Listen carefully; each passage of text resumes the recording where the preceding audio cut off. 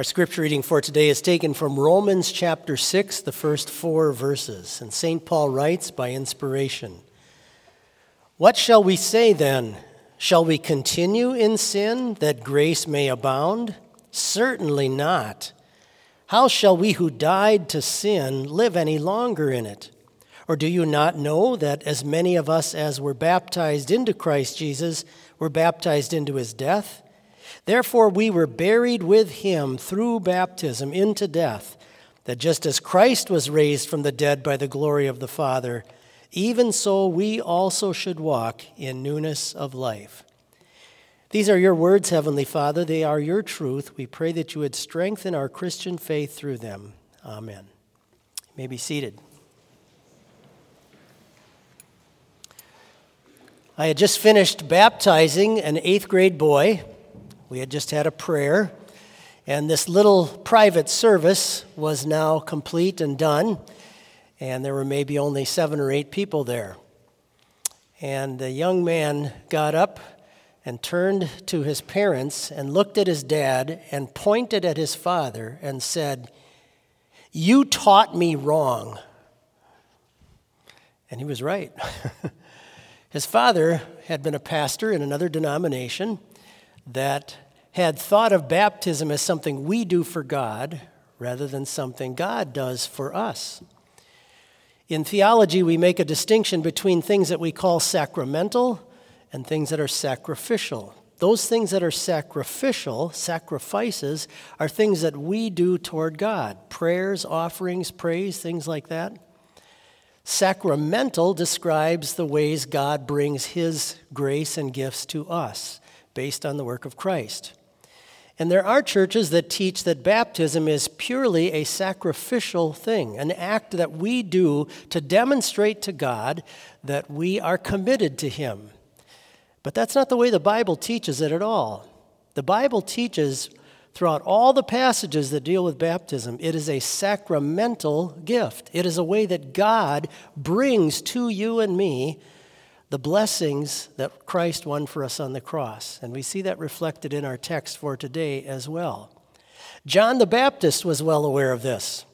In fact, if you think about it, when Jesus came to be baptized by him, John was puzzled by this because he knew baptism was sacramental, not sacrificial. If baptism was sacrificial, it would be fine for Jesus to show his commitment to God the Father. But baptism being sacramental for the forgiveness of sins really puzzled John because he knew Jesus had no sin to be forgiven. And he said to him, "I need to be baptized by you, and you come to me." But there our Lord says to him, "Let it be so now to fulfill all righteousness." God has come to send Christ into the world, and even through baptism is fulfilling the holy, perfect plan that it would take to get you and me to heaven. And so Jesus there united himself with the water that you and I as Christians have been baptized into. And by that we have received his wonderful, marvelous forgiveness of sins, wiping away all of our guilt before God.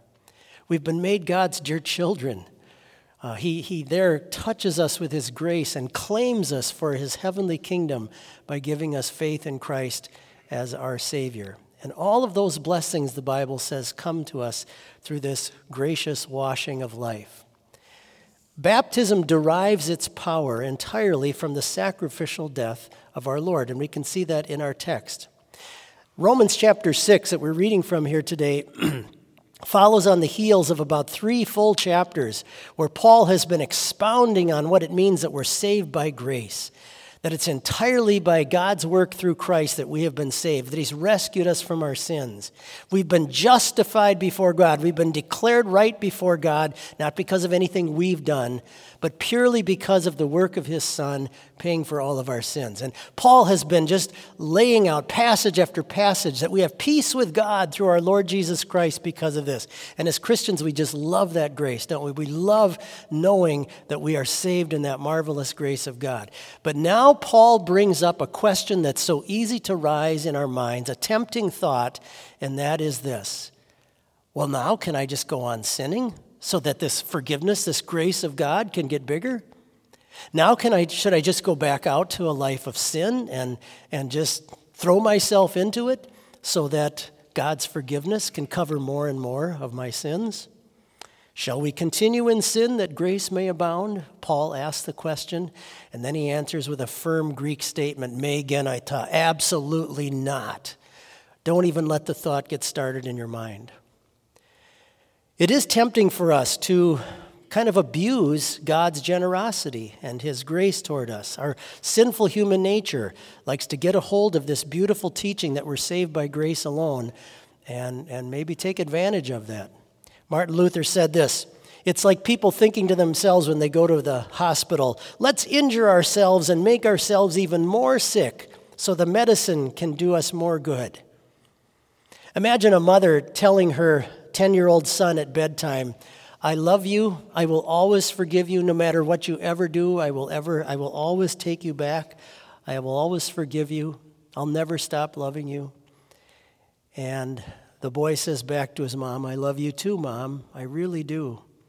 And the next day, to test her love, he decides to take out a pair of scissors and go into her closet and shred to ribbons her entire wardrobe, just to test and see how much she might really forgive him. It's tempting for us as Christians sometimes to look at our spiritual lives that way too. The devil's temptation in us is to take advantage of this wonderful grace and forgiveness that we have. And this can be an especially powerful temptation. Trust me, it goes on through your whole life, but especially in our youthful years. Someday, we can think to ourselves, someday I'm going to plan to get serious about my relationship to Christ. Someday, I'm going to really start to take my religious faith seriously. But for right now, I'm having a little bit too much fun. Johann Gerhard said this, nothing is more fatal to godliness than procrastination. Don't put off living a godly life until old age, but offer God the bloom of your youth. That's a great statement. There's a tribe in Africa, some of you have maybe heard me tell this before, a tribe in Africa that apparently has figured out a way to catch monkeys.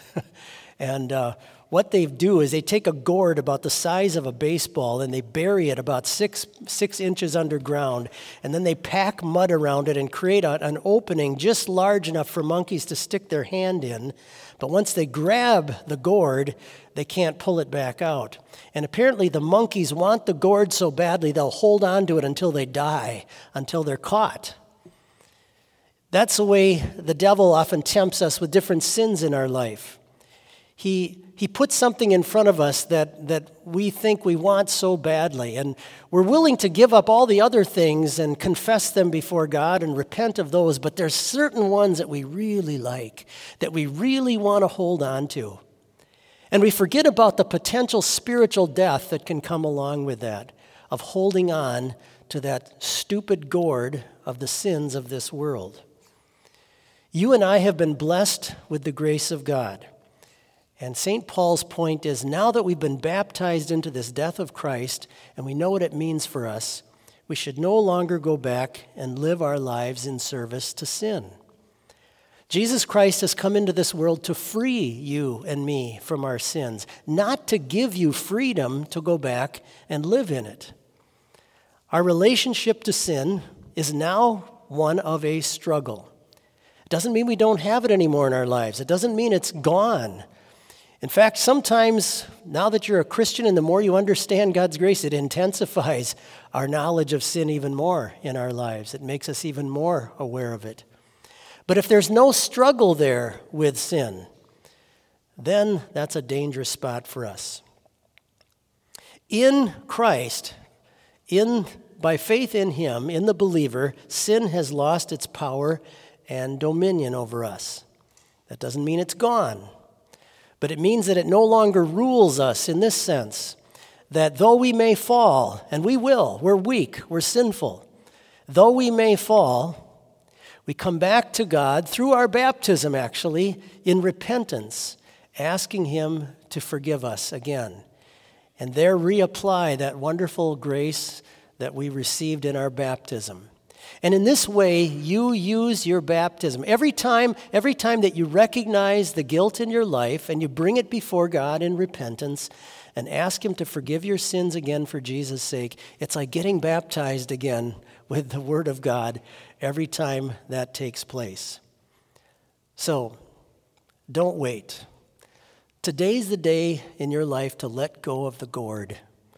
God wants you to live in this grace of Christ. And the heart of faith continues to stay in your baptism through the gift of repentance. In just a moment, we're going to be singing a final verse in one of our hymns, and it says it so beautifully well from Thomas Kingo. Grant us to grow in grace each day by holy baptism that we may eternal life inherit. Blessed are you in that sacred water. Amen. Please rise and join me in a prayer. Collect number 38, you will find that on page 152 in the front part of your hymn book, Collect number 38. And let us join our hearts and voices. Lord God, Heavenly Father, you manifested yourself with the Holy Spirit in the fullness of grace at the baptism of your dear Son, and with your voice directed us to Him who has borne our sins, that we might receive grace and the remission of sins. Keep us, we beseech you, in the true faith, and inasmuch as we have been baptized in accordance with your command, in the example of your dear Son, we pray you to strengthen our faith by your Holy Spirit, and lead us to everlasting life and salvation. Through your beloved Son, Jesus Christ our Lord, who lives and reigns with you and the Holy Spirit, one true God, now and forever. Amen.